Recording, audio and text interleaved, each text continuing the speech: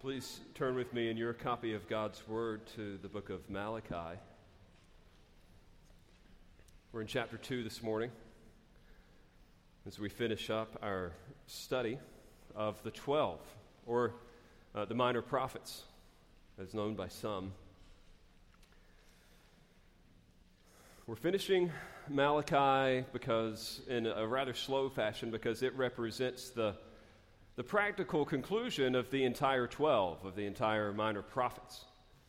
I told you at the beginning of the series that what we know as the minor prophets have been arranged together to be understood actually as one large book in the New Testament. In the Old Testament. You'll see themes from the beginning that run all the way through to the end. And so it's interesting that Malachi has such a practical conclusion, just like a letter from Paul would have a lot of doctrine to start off with and then end with some duty. So also we find the duties of those who are followers of Yahweh in the latter parts of the book of the 12. So we will focus in on one particular part of Malachi today, and then next week we'll have a guest speaker, a young, gifted preacher. Remember last week I was joking around about being old? And I got a lot of comments from everyone older than me in the congregation about how bad that made them feel. But the guy that's coming to preach next week is actually younger than I am, but a gifted expositor. And we're bringing him in because, A, it's always good to hear other people, but B, I'm going to use next week to prepare our study of the Gospel of John. I want to get an overview of the entire book before we actually dive into that. And then the next week, we're going to conclude Malachi, but here's the cool thing about that. The end of Malachi is actually the introduction to the book of John. I didn't plan it that way, but then I started studying chapters 3 and 4 of Malachi, and I'm like, oh, this is perfect in God's plan. So that's kind of the calendar of events of things coming up. Right now, let's look into God's Word in Malachi chapter 2, verses 10 to the end of the chapter. Have we not all one Father? Has not one God created us? Why then are we faithless to one another, profaning the covenant of our fathers? Judah has been faithless. An abomination has been committed in Israel and in Jerusalem. For Judah has profaned the sanctuary of the Lord, which he loves, and has married the daughter of a foreign god. May the Lord cut off from the tents of Jacob any descendant of the man who does this, who brings an offering to the Lord of hosts. And this is the second thing you do.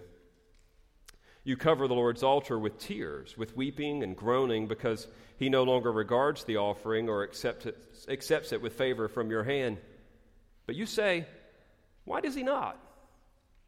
Because the Lord was witness between you and the wife of your youth, to whom you have been faithless, though she is your companion and your wife by covenant. Did he not make them one with a portion of the Spirit in their union? And what was the one God seeking? Godly offspring. So guard yourselves in your spirit, and let none of you be faithless to the wife of your youth. For the man who does not love his wife, but divorces her, says the Lord, the God of Israel, covers his garment with violence, says the Lord of hosts. So guard yourselves in your spirit, and do not be faithless. If luck is when opportunity meets preparedness, we should feel pretty lucky today. I know some of you would be even disturbed by me using the word luck. You can call it providence. I know God's in control. But the point is opportunity and preparedness. You know that it is our goal as we are studying through the Scriptures for us to be both faithful to the Word and to be feeding the sheep that are gathered here. The faithfulness to the Word aspect is just something that we're committed to. We work through passages of Scripture, verse by verse, chapter by chapter, to make sure that we're saying what God says, not what we want the text to say. But at the same time, it is our heart to feed the sheep. We want to make sure that what God says is connecting to what you're experiencing and dealing with. And sometimes the distance between the faithful word and the feeding of the sheep seems a little farther. Sometimes it seems really close. Today is one of those days. When we think about the feeding of the sheep and the opportunity aspect, I think that we as a flock could use some encouragement and equipping in the arena of marriage. I say this for a few reasons, and don't worry, I'm not gunning for anybody today, not trying to hurt anyone's feelings. But this is central to the mission of our church. We say that the mission of this church is to raise up generations of God-glorifying Christ followers, and from the beginning of Genesis to the end of Revelation, the unit that God has chosen to get that work done is primarily a family unit. We see the family upheld throughout the Bible. We even read of it again in the New Testament this morning from Ephesians 5 and 6. This is a big deal to God. But it's also especially relevant for us today because the family in particular is under attack in our culture. This was something that was ironically prophesied by Aldous Huxley in his novel A Brave New World. Now, he actually creates this character named Mustafa Mond, and he's like the controller of this dystopian society. And Mond, in one of his lectures, blames sacred institutions of family, love, motherhood, and marriage for causing social instability in the old society. For them, in that novel, that was the problem that we needed to overcome. And when people read that, decades ago, they probably thought, oh, what a joke, that's kind of funny. And then you realize that it actually is a controlling principle in the society in which we live today. I don't mind calling out the name of the organization, but through all of the racial unrest of the previous couple years, Black Lives Matter was at the lead. And one of the things that it said in its initial charter, now they've since struck this because of the bad PR, but one of the things that they wanted to accomplish is the following, I'm quoting, "We disrupt the Western prescribed nuclear family structure requirement by supporting each other as extended families and villages that collectively care for one another, especially our children, to the degree that mothers, parents, and children are comfortable." So the nuclear family, as you know it, this is explicitly prescribed, is a problem. It is a potential threat. On the positive end, they say, "We foster a queer-affirming network. When we gather, we do so with the intention of freeing ourselves from the tight grip of heteronormative thinking, or rather the belief that all in the world are heterosexuals." Now, again, this is a platform of a movement. By the way, a distant decree from that which Martin Luther King Jr. himself would say in the 60s, just for clarification's sake. King noted, "The group consisting of father, mother, and child is the main educational agency of mankind." King here is speaking of the nuclear family. My point is not to diverge into some type of racial conversation this morning. My point is for you to understand that the nuclear family, as prescribed by the Scriptures, is actually under attack. It's not a theory. It's not some intellectual enterprise. This is an active agent of change in the world in which we live, and therefore the topic should be addressed because the Scriptures speak to it, because it's under attack. And this one I'm the most embarrassed about. I really am. We need to talk about it today because it's been accidentally avoided in the teaching of the church, this church. Sometimes when I confess things to you as a church family, it can come across as if like I'm halfway joking, or maybe I'm looking for some sympathy. I look for no sympathy here. The elders have primarily entrusted me with the doctrinal diet of the church. Of course, they approve of the series that I do and that kind of thing. But do you know how many times I've preached on marriage since I've been here in the last 5.5 years? once. And it was in an exposition of the Gospel of Mark back in 2016-17, and I didn't even hit marriage actively, I hit divorce. That's shameful. Shouldn't have happened. For all of my commitment to working my way through the text, this is such a central institution to what God is wanting to get done in this world that it should have never happened. So we're long overdue here, friends. Even in our seminars, we haven't done a marriage seminar. We've done parenting seminars.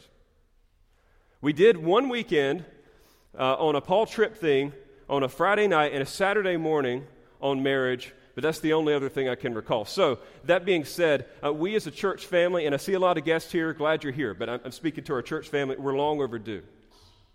So, opportunity has met preparedness. The opportunity is we need to be thinking about the importance of marriage. But the preparedness is we're prepared for this because we're just working our way through a text. I have no agenda this morning beyond God's agenda.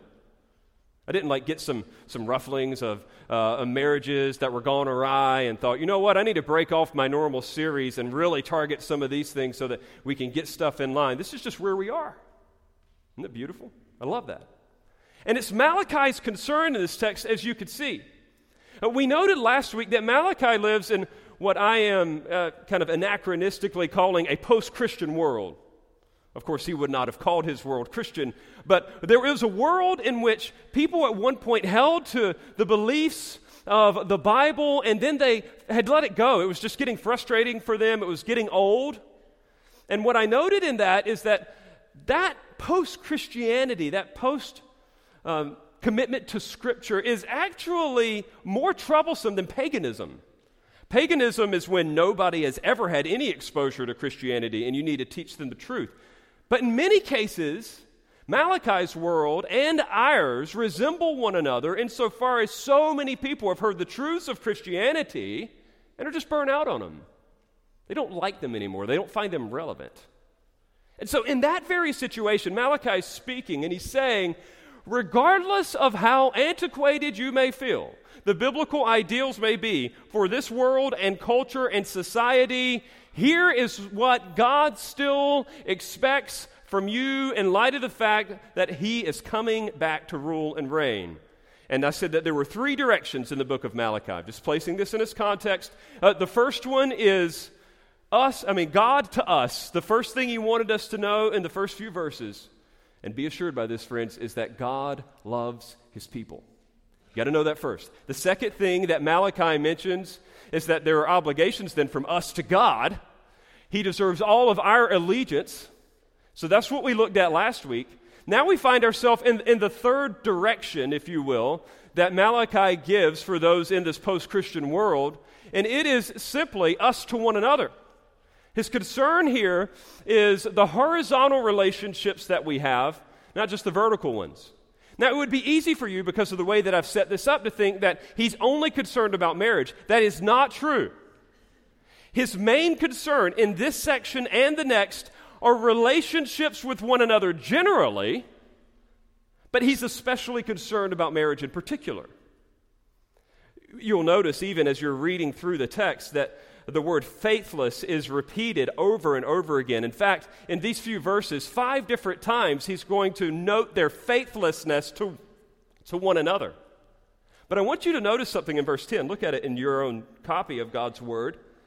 It's all rooted in the relationship, the loyalty, the faithfulness they should be showing to God. He says, "Have we not all one Father?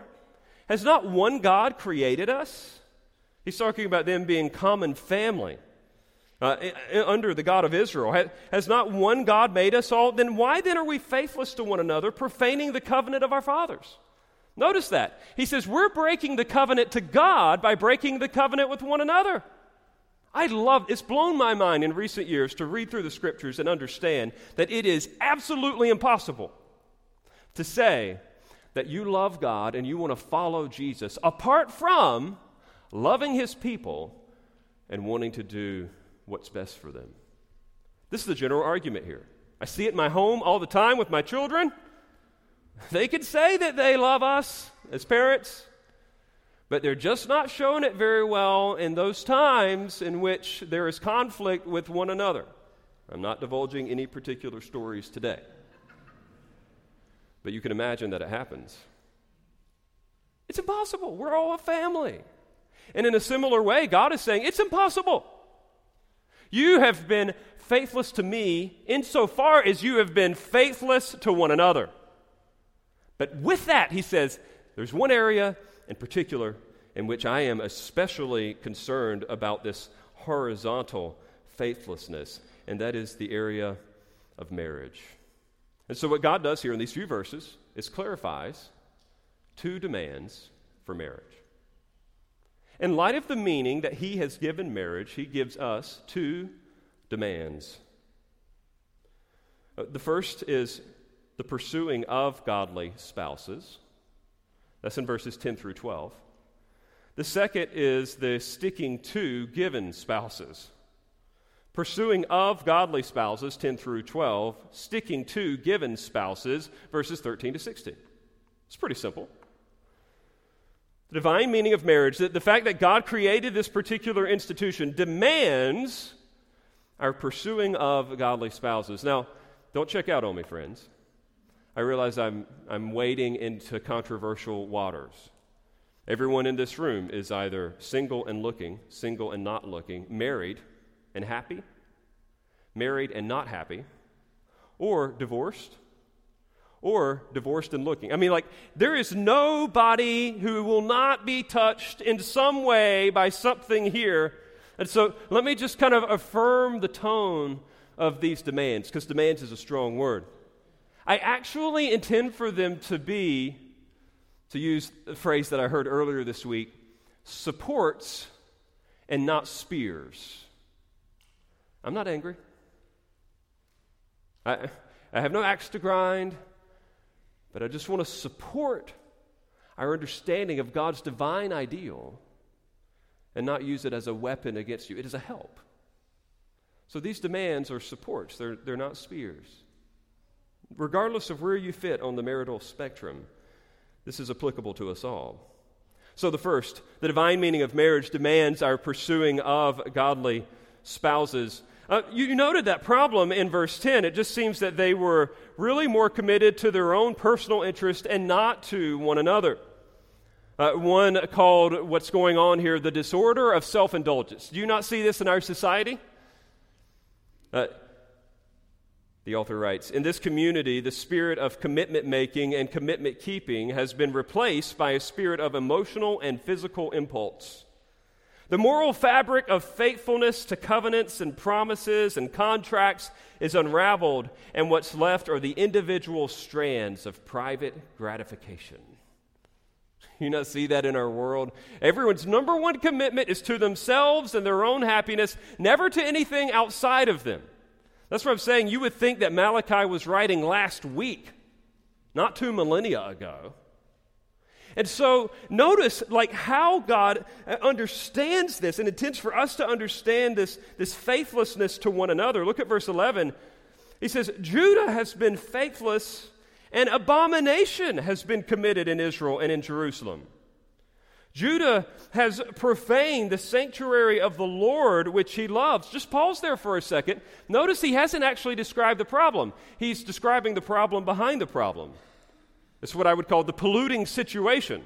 There's contamination all around, and it's evidenced by the fact that you guys don't give a rip for one another. And in fact, it isn't just some type of minor societal sin. This is something that has polluted the sanctuary of the Lord. Now, normally that would refer to the actual time and space location of the temple. But here it seems that the author is actually using this to refer to the holy community, the people of God. You've released a contagion into God's pure people. He even uses the word abomination. You want to do something fun? Look up the word abomination in the back of your Bible and then just note what God describes as abominations. The worst and most heinous sins that you could possibly think of in the Old Testament and New are normally put under that category. And so whatever it is he's specifically about to call out is in the highest degree of moral repulsivity for God. He hates it. So what is it? He says, it's the fact that Judah has married the daughter of a foreign god. That stands in clear contrast with those who were created under the one Father. So the Father has a group of people, but then the foreign gods have their own group of people. And the problem here is that the people of God were marrying into the people of the foreign gods. Does that make sense? If I were to translate this into our modern vernacular, this would be those who are in Christ pursuing marriages with those who are outside of Christ. I wouldn't know how to say it any other way. And this is a big deal to God. In fact, it's pervasive. He says that it was going on all over the place. It wasn't just an isolated incident. But he says Judah has done this. And I want you to note in particular, like the penalty for this, verse 12. May the Lord cut off from the tents of Jacob any descendant of the man who does this, even he who brings an offering to the Lord of hosts. This is steep. He's saying, cut them off. Like, they need to be excommunicated from the godly line. This is strong curse language. It's saying this person is not actually under the old covenant, under the favor of God, but actually his frown, his displeasure, that they should be excommunicated, if you will. And so what was going on here? It just seems that there were men in this particular culture and society who were no longer pleased with the options that had been provided them within the covenant community and said, I want to find someone who will either be more appealing or more strategic. Now, in our 21st century culture, we immediately think that the dudes in this context are pursuing the daughters of the foreign gods because of their physical beauty. Well, that you would expect that, and there may be some of that going on, but this is a culture of arranged marriages, friend, and just to be really clear, I don't think it's their sexual impulses that are driving them this direction as much as it is their social ones and financial ones. Remember, Judah at this particular time has been decimated. They're living in poverty. But other nations that more readily bowed the knee to the Babylonian and Persian invasions are now thriving economically. And so when these guys start getting behind, they find that they could probably arrange a marriage with someone in the land, a pagan who actually has a little more clout. And even though polygamy at this time was widely accepted, what seems to be happening is that some of the guys were divorcing their Jewish wives so that they could impress these pagan father-in-laws and get as much money as possible. The point isn't why they were doing what they were doing alone. The point is what they were doing. In the end of the day, what God forbids is their pursuit of these who are not in the covenant relationship with God. The principle here is clear, friends, and maybe you could write it down. God's meaning for marriage matters more than ours. I say this to those of you who are single. I say this to those of you who are married. God's meaning for marriage matters more than ours. Therefore, if you're in Christ, you should marry someone who is in Christ. This is what I would call, friends, the Jack and Rose principle. I don't know anybody else who calls it that. It's just me. And when I say that, I am referring, admittedly, to an old movie. It is now an old movie because it was 1998. And again, anytime I mention a movie, please don't assume that I endorse everything that's in a movie. So with that caveat in mind, I'm referring to the multiple award-winning Titanic, in which, surprise, the ship goes down. But before the real plot conflict is this relationship between Rose, the main character, and Jack. There's this other guy in the story. His name's Cal. Cal's the rich guy. He's got all the money, the connection, and the resources. And Rose's mother actually wants Rose to marry Cal. She's hoping to foster that relationship. Why? And for those of you who have seen Downton Abbey, you can understand the thinking of this particular time period. They wanted those two to get married because of the economic advantage that it would have provided to their family. They had just gone through the potato famine or whatever, and so they actually needed the resources. And so she's actually trying to encourage this relationship with this guy named Cal. But any good old American watching this thing knows better than to pull for what would be best for the family. We've got to pull for what's best for her individual impulses. So how does Cameron set it up for you to cheer? You don't cheer for Cal. You cheer for Jack, the guy in the third class cabin. The street rat that actually won a ticket by gambling to get on the ship in the first place. Like you're thinking, yes, this is where your heart is there, Rose. Like follow this. Like do what's best for you. That's a modern day American marriage principle. Follow your stinking heart.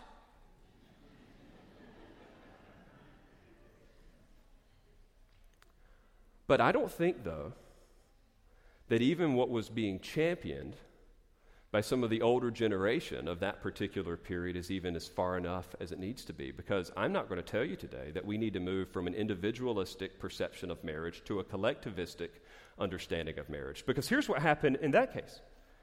I'm not implying, by the way, that Rose's mother was right and that Rose was wrong. I think even Rose's mother wasn't thinking big enough. She's only thinking in terms of what's good for the financial advantage of the family. See, stories like these are powerful, friends, because they inform what some sociologists call the social imaginary. They make us think that certain things are real when they're not. You know what's totally excluded from the Titanic equation? God. That was never even an option. To marry the guy that's in Christ versus the guy that's out of Christ. It's just, well, you either marry the rich guy and don't have love, or you follow your individualistic impulses and you're not rich. But God is never in the equation. Friends, it's not about individualism versus collectivism. It is about Yahwehism. Following the Lord.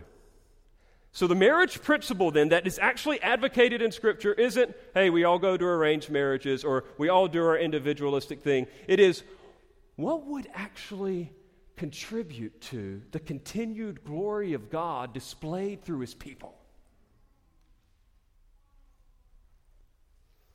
It's not the way that we normally think of it. I want to be clear about three things. In particular, I want you to know what the text is not saying.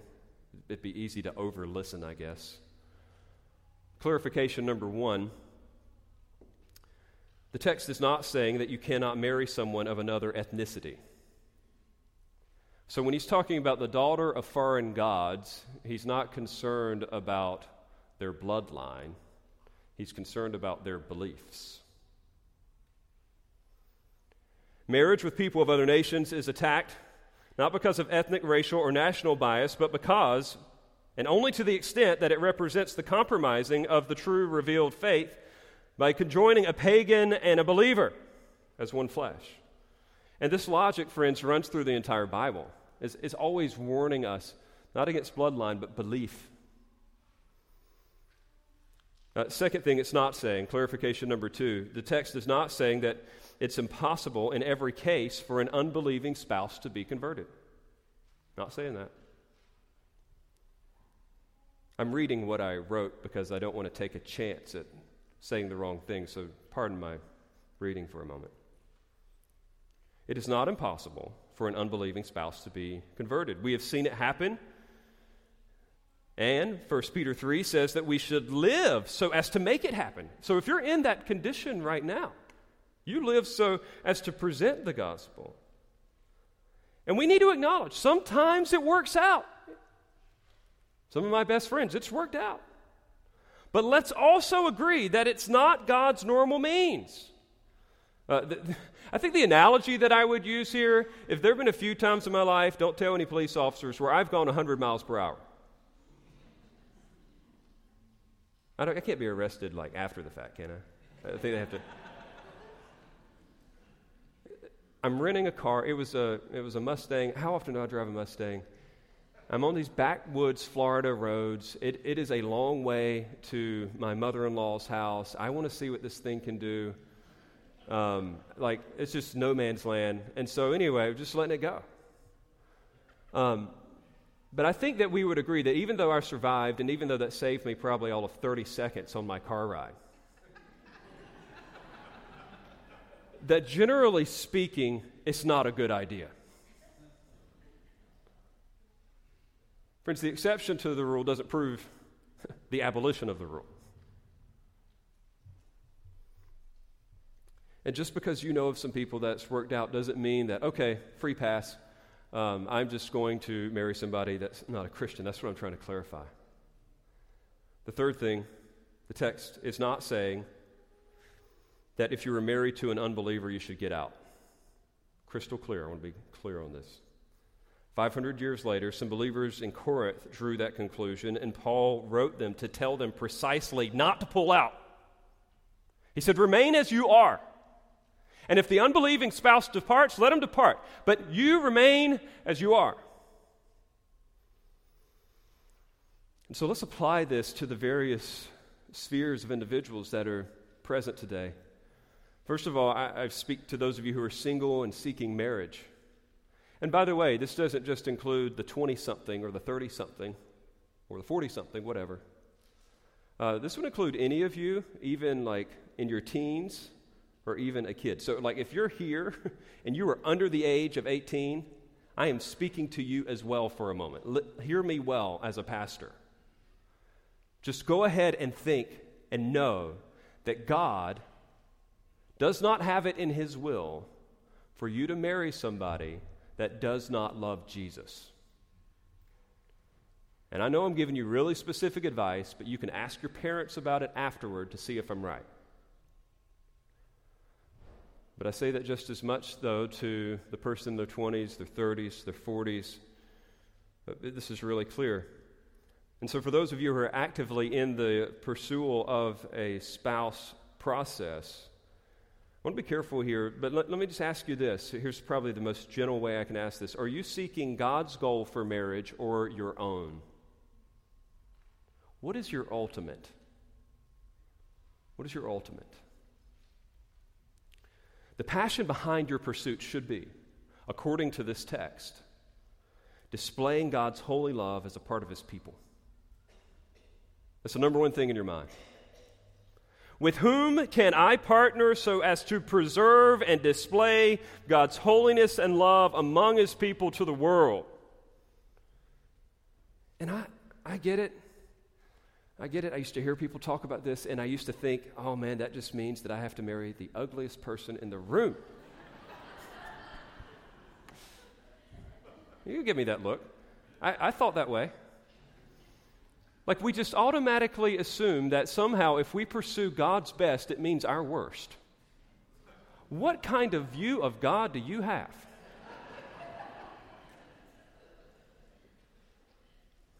Two good questions that I ask. Again, just implications. I don't want to be over-prescriptive. But two questions I would ask for those of you who are single and looking. Are you fishing in the right pond, and are you fishing in the right way? Where is it that you are looking to find a spouse?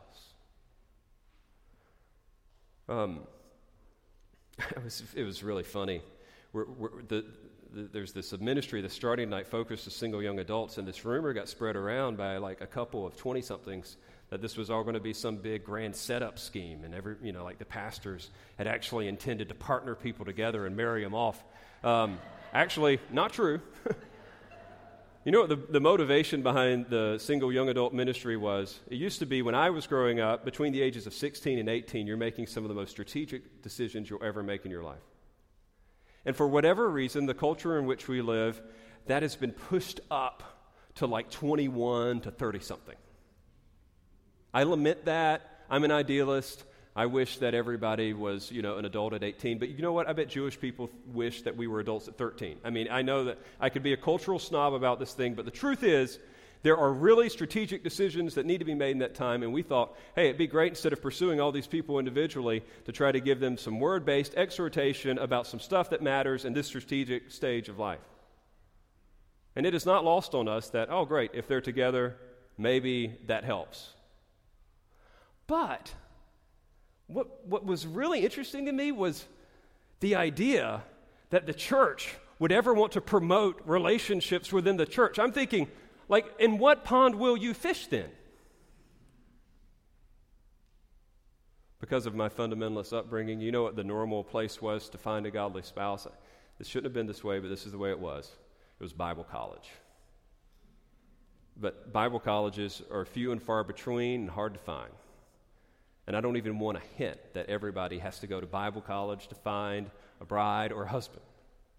But you know why Bible colleges were such a unique context for that? Because two things. One, you had a bunch of people who were supposed to be, not always, but supposed to be, pursuing God's will over their own. And then the second thing that made Bible colleges strategic is that there was a high degree of Christian community. Friends, if I can just extend this out for a moment, I think those are the two things we're looking for. Here's your dating strategy. Number one, be more consumed with Christ than you are the other relationship. And the second thing is, don't resist, but receive and embrace Christian community. The more Christian people are getting together, the more you should be apart. And I have no stated conviction on dating apps, but I assure you that an algorithm doesn't know you as well as a real human.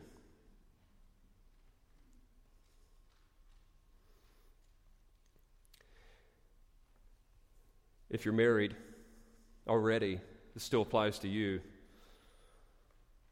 I would encourage you who are married here today, in light of what you're hearing, remember the principle that your marriage exists for the glory of God and the good of those around you, not your personal gratification. I say this to husbands because they can make certain aspects of marriage, which I will not name at this moment, to be the object of success in marriage, and that is not it. It is the glory of God and the good of those all around. But I think that wives have a particular temptation in this as well. Instead of maybe seeking the sexual, they seek the social. They like the status of marriage. They like the look of it. They want it to be something that they can post on their Instagram page. They want it to be something that they can tweet about. And they're more concerned about the perception than the reality.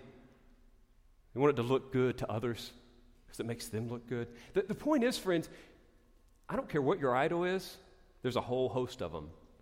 But the ultimate for marriage, according to God, is His glory and the good of His people, which includes the person that you've covenanted with in marriage. To use language that I've used elsewhere, are you both in your marriage fighting for the other person's highest and eternal good? And then lastly, lastly, I need to move on. If you're divorced here today, maybe you're single, you're not looking, but maybe you're a widow or a widower, you're like, what does this have to do with me? Can I show you something, friends? This will blow your mind. It would be easy to think that this is only about the people in those two categories, but note this. Notice how Malachi, the prophet of the Lord, speaks in verse 10. He says, have we not all one Father? Has not one God created us? Why then are we faithless to one another, profaning the covenant of our fathers? Notice that the prophet, as he's denouncing the nation, includes himself. Malachi wasn't divorced. Malachi wasn't pursuing pagan wives, but he saw himself as part of the team.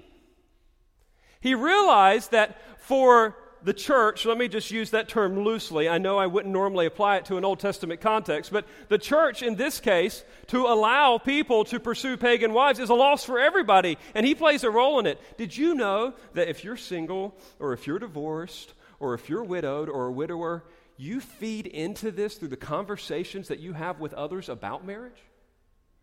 You know, like church is a team sport. We're working in this thing together. And some of you, through your words and through your actions, could be giving some really bad counsel to those who are pursuing marriage. Be careful with what you say. This is our thing. It's for God's glory. So the demand is clear. There should be the pursuing of godly spouses. But there's another demand that's in verses 13 to 16. The divine meaning of marriage also demands our sticking to given spouses. So there's the pursuing of godly spouses and the sticking to given spouses. Now notice I said given and not godly. If you write down sticking to godly spouses, you're going to be like, out of this thing the first time they sin against you. I said sticking to given spouses. Based on the old adage, once you say, I do, you did. You're in. They've been given to you. So in light of that, there was another problem. It was this kind of aversion-based divorce, it seems. Now, he doesn't hit the problem directly. Look at verse 13. He says, and the second thing you do, you cover the Lord's altar with tears, with weeping and groaning, because he no longer regards the offering or accepts it with favor from your hand. Now, he's noting that the people are going through the religious motions and they're trying to turn up the emotional intensity when they're giving their offerings, but they're still frustrated because it seems like nothing's happening. The text doesn't say exactly how they know that God's not listening, but frankly, friends, I think we all know. Sometimes we feel like, yes, I'm in tune with the Lord. Yes, he's answering prayer. And sometimes you just feel like he might as well be on the backside of the moon.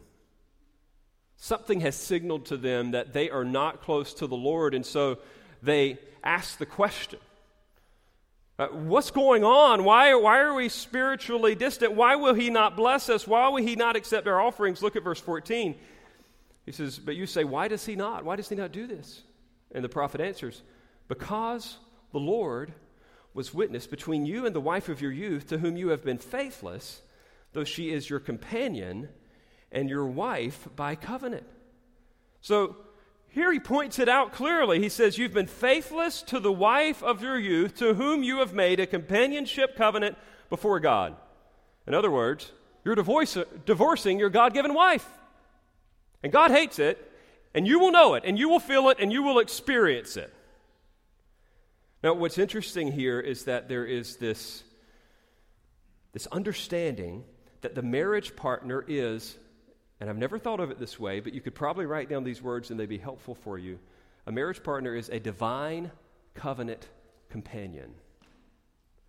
A marriage partner is a divine covenant companion. I want to unpack each of those particular words. Let me start off with companion. The Hebrew word here, the same companion that's used in the text, means that they would actually come together in a formal and exclusive partnership. There are lots of treaties in the Old Testament. Sometimes it's from superior to inferior. This is what's called a parity covenant. Everybody's on the same level here in essence, even though functionally the roles would be different and they would have different responsibilities. They were at the end of the day to be companions lifelong to one another. They were partners in the work that God had called them to. All right, so they were companions. Now, here's the second one, covenant. What do I mean by covenant? Well, marriage in the Old Testament was something of a legal contract under God. It was a promise.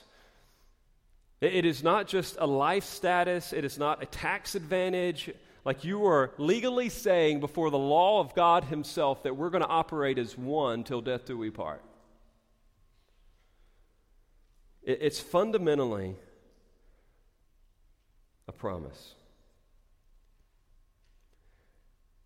I don't think that we really understand, even in our own individualistic age, about how much we undermine the seriousness with which God takes our oaths, our covenants, our vows. Not just marriage vows, I'm talking anything. We just talk a lot. We say a lot of things. We don't follow through very well. But have you ever thought about the fact of what it means for you to promise something to God, to promise him that you'll do something? The marriages that take place here, more than they are a great time to get together with friends, and more than they are, a beautiful picture or representation of what Christ has done for us, they're actually more fundamentally a public promise, a covenant, a legal relationship that's actually being fused together in a particular moment. And that's why, friends, personal thing, just in case you ever want me to do your marriage, you can ask anybody here. There are two things I will not do. I will not do communion for you. I will explain that another time, another day. But the second thing I will not do is let you write your own marriage vows.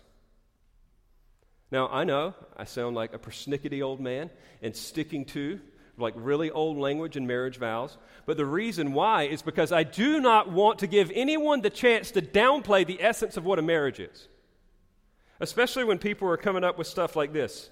I promise to be your co-pilot, your navigator, and to bring snacks on our road trip through life.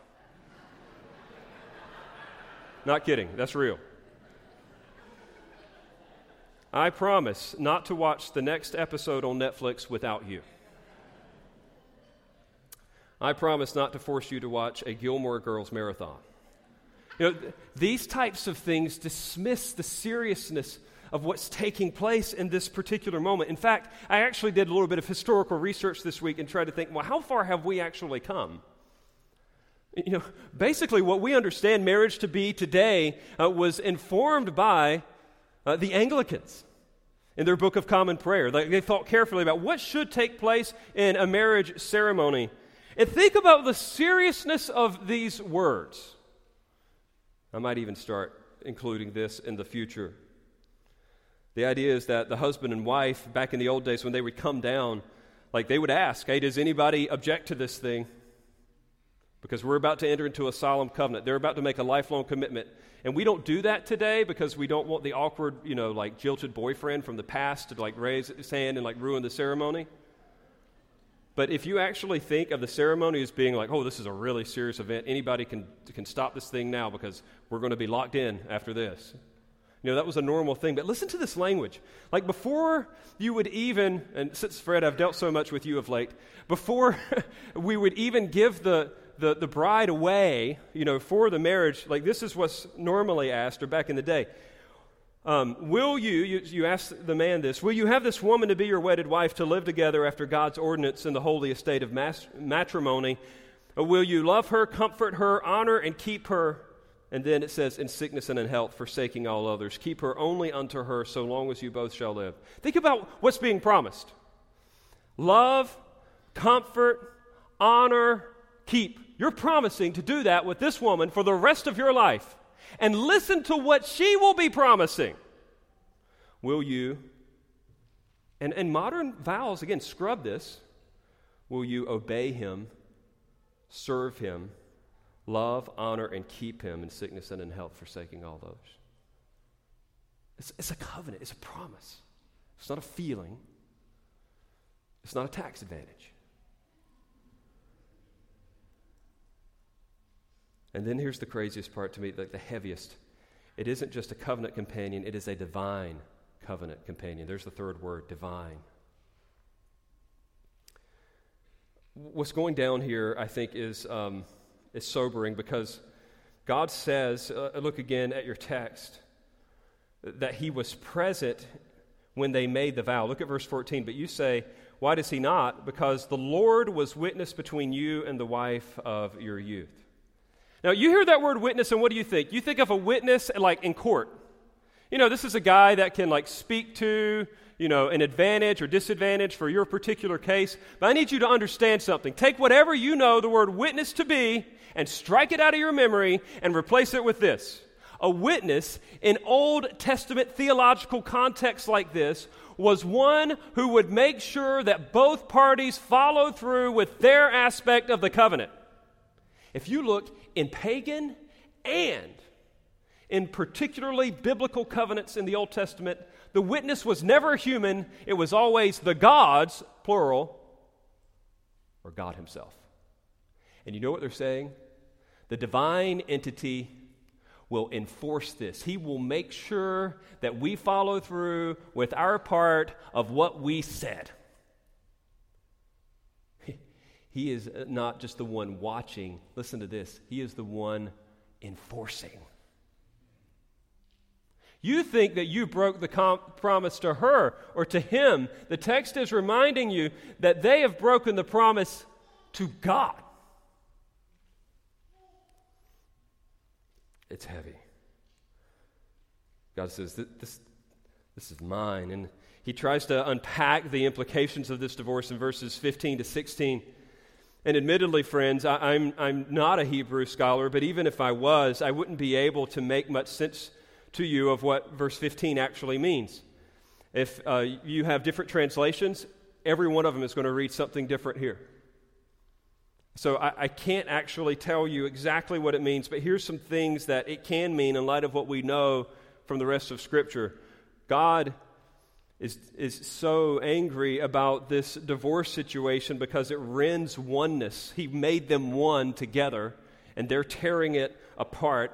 The second is that it retards godliness. It slows it down. You know what the purpose was? Godly offspring. God wanted more worshipers, more image bearers. And when you enter into this breaking of that contract, you are retarding that. You are slowing that down. Another implication that could be here is it conveys hatred. Look at verse 16. And again, controversial stuff. The ESV says, "For the man who does not love his wife, but divorces her, says the Lord God of Israel, covers his garment with violence." For those of you who grew up reading the King James, what did the King James say? God hates divorce. Now, the reason why this is problematic textually is because in the Hebrew, it's a third person singular verb. He hates, you hate, not God hates. It's second person, not third person. But the point is, when somebody does this, look at verse 16. Let's just take it as the ESV states it. The man who does not love, the real word is hate. The man who hates his wife is the one who divorces her. God sees it as an expression of hate. And then the last thing that it says, this is the smearing of violence. He says basically what they do is they're covering their garment, they're covering their clothes with violence. And for any of you who have ever been divorced, and I'm the product of a divorced home, so I think I have a firsthand observation on this thing, it just stains everything. It's violent. It's nasty. I think a good modern way to say it is there will be blood on your hands. Somebody's going to get hurt, and everybody's going to see it. God hates it. It's an expression of hatred toward another. The practical principle. It sounds so trite. It's the only thing I could think of. You better check yourself before you wreck yourself.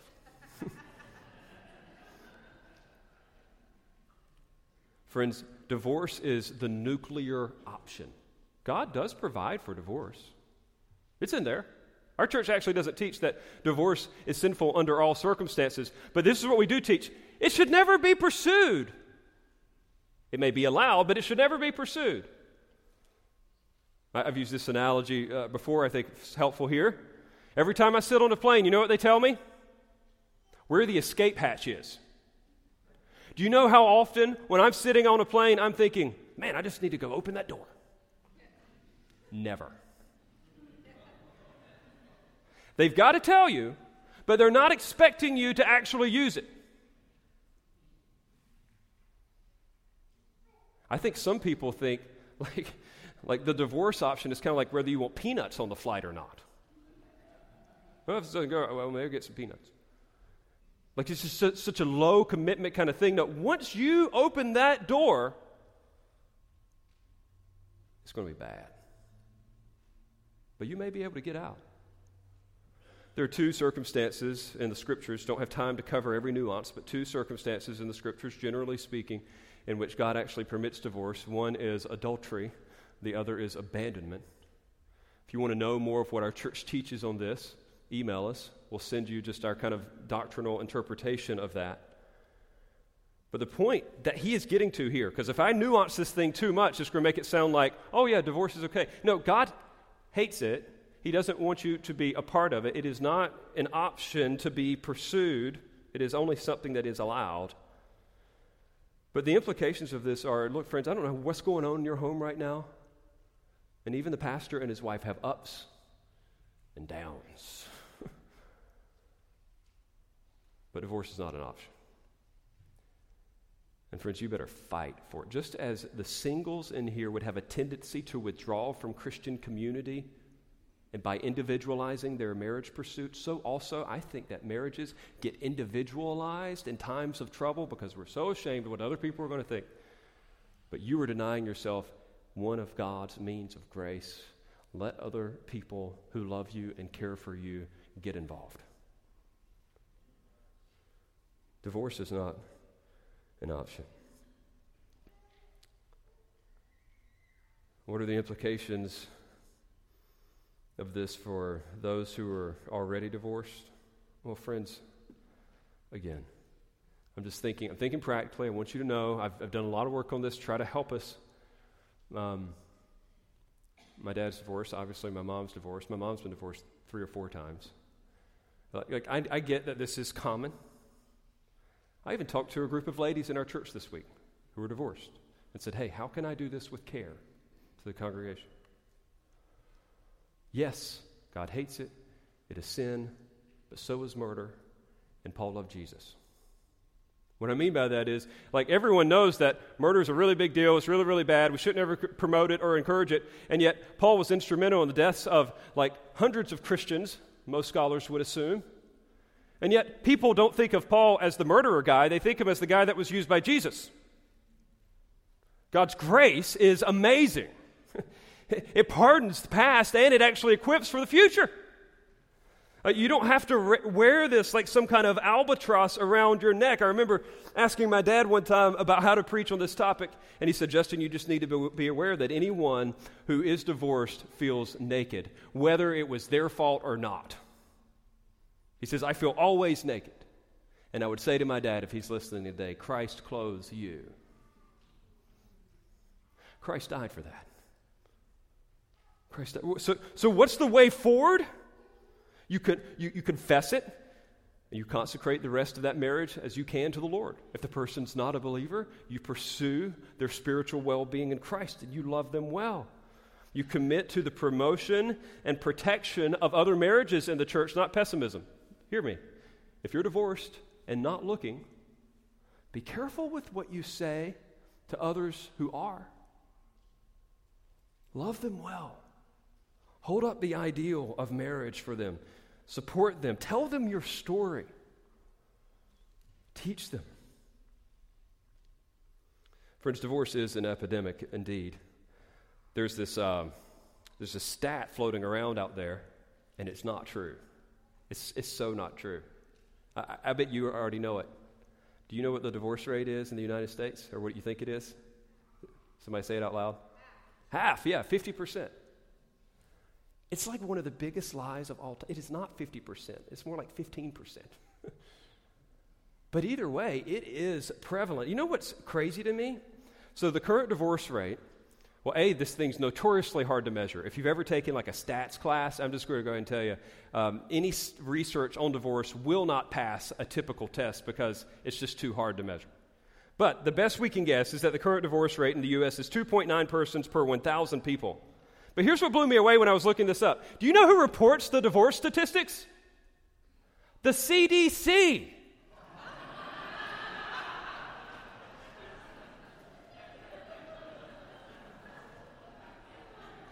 Blew my mind. So the Center for Disease Prevention and Control, they see it as a disease. It's a problem. Here's an interesting thing. Overall, the divorce rate in the United States right now is actually falling. And everyone's like, yay! Nope. You know what also else is falling? The marriage rate. What is interesting, though, is that in this one nation under God, the divorce rate in the United States is higher than anywhere else in the world. That's a fact.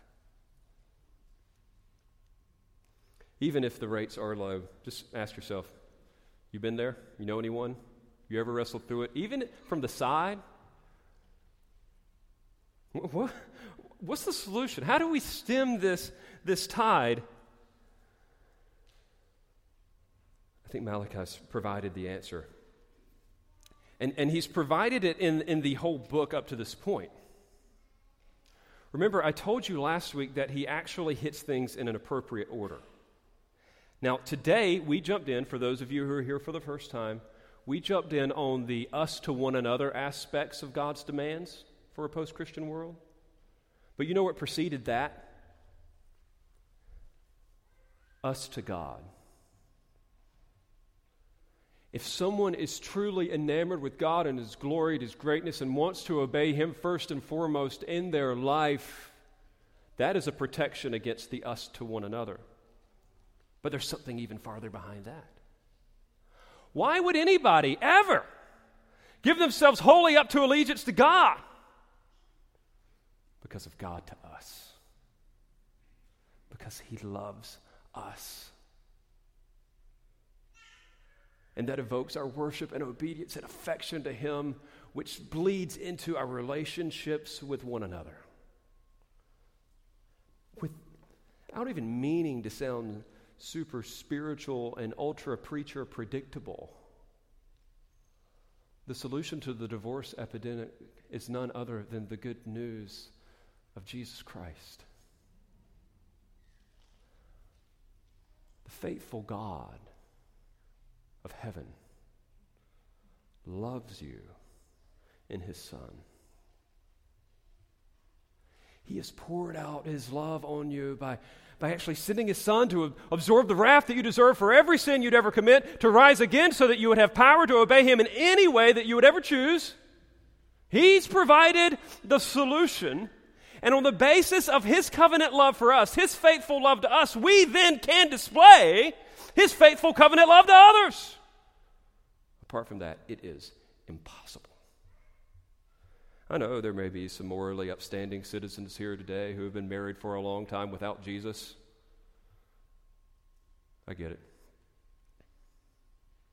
But the test of rightness with God isn't, have you been married and never divorced? The test is, have you received the special love of God in Jesus? That's for the moralist among us. There's nothing that you can do to earn God's love. You receive God's love, and then you reflect it. I don't care what your marital status reflects. But then there's the other group that I'm concerned about, those who have blown it in this area, whether it's the single who has pursued the wrong thing or the person who has been divorced, even if it was their fault. God loves you too. And He died for that as well.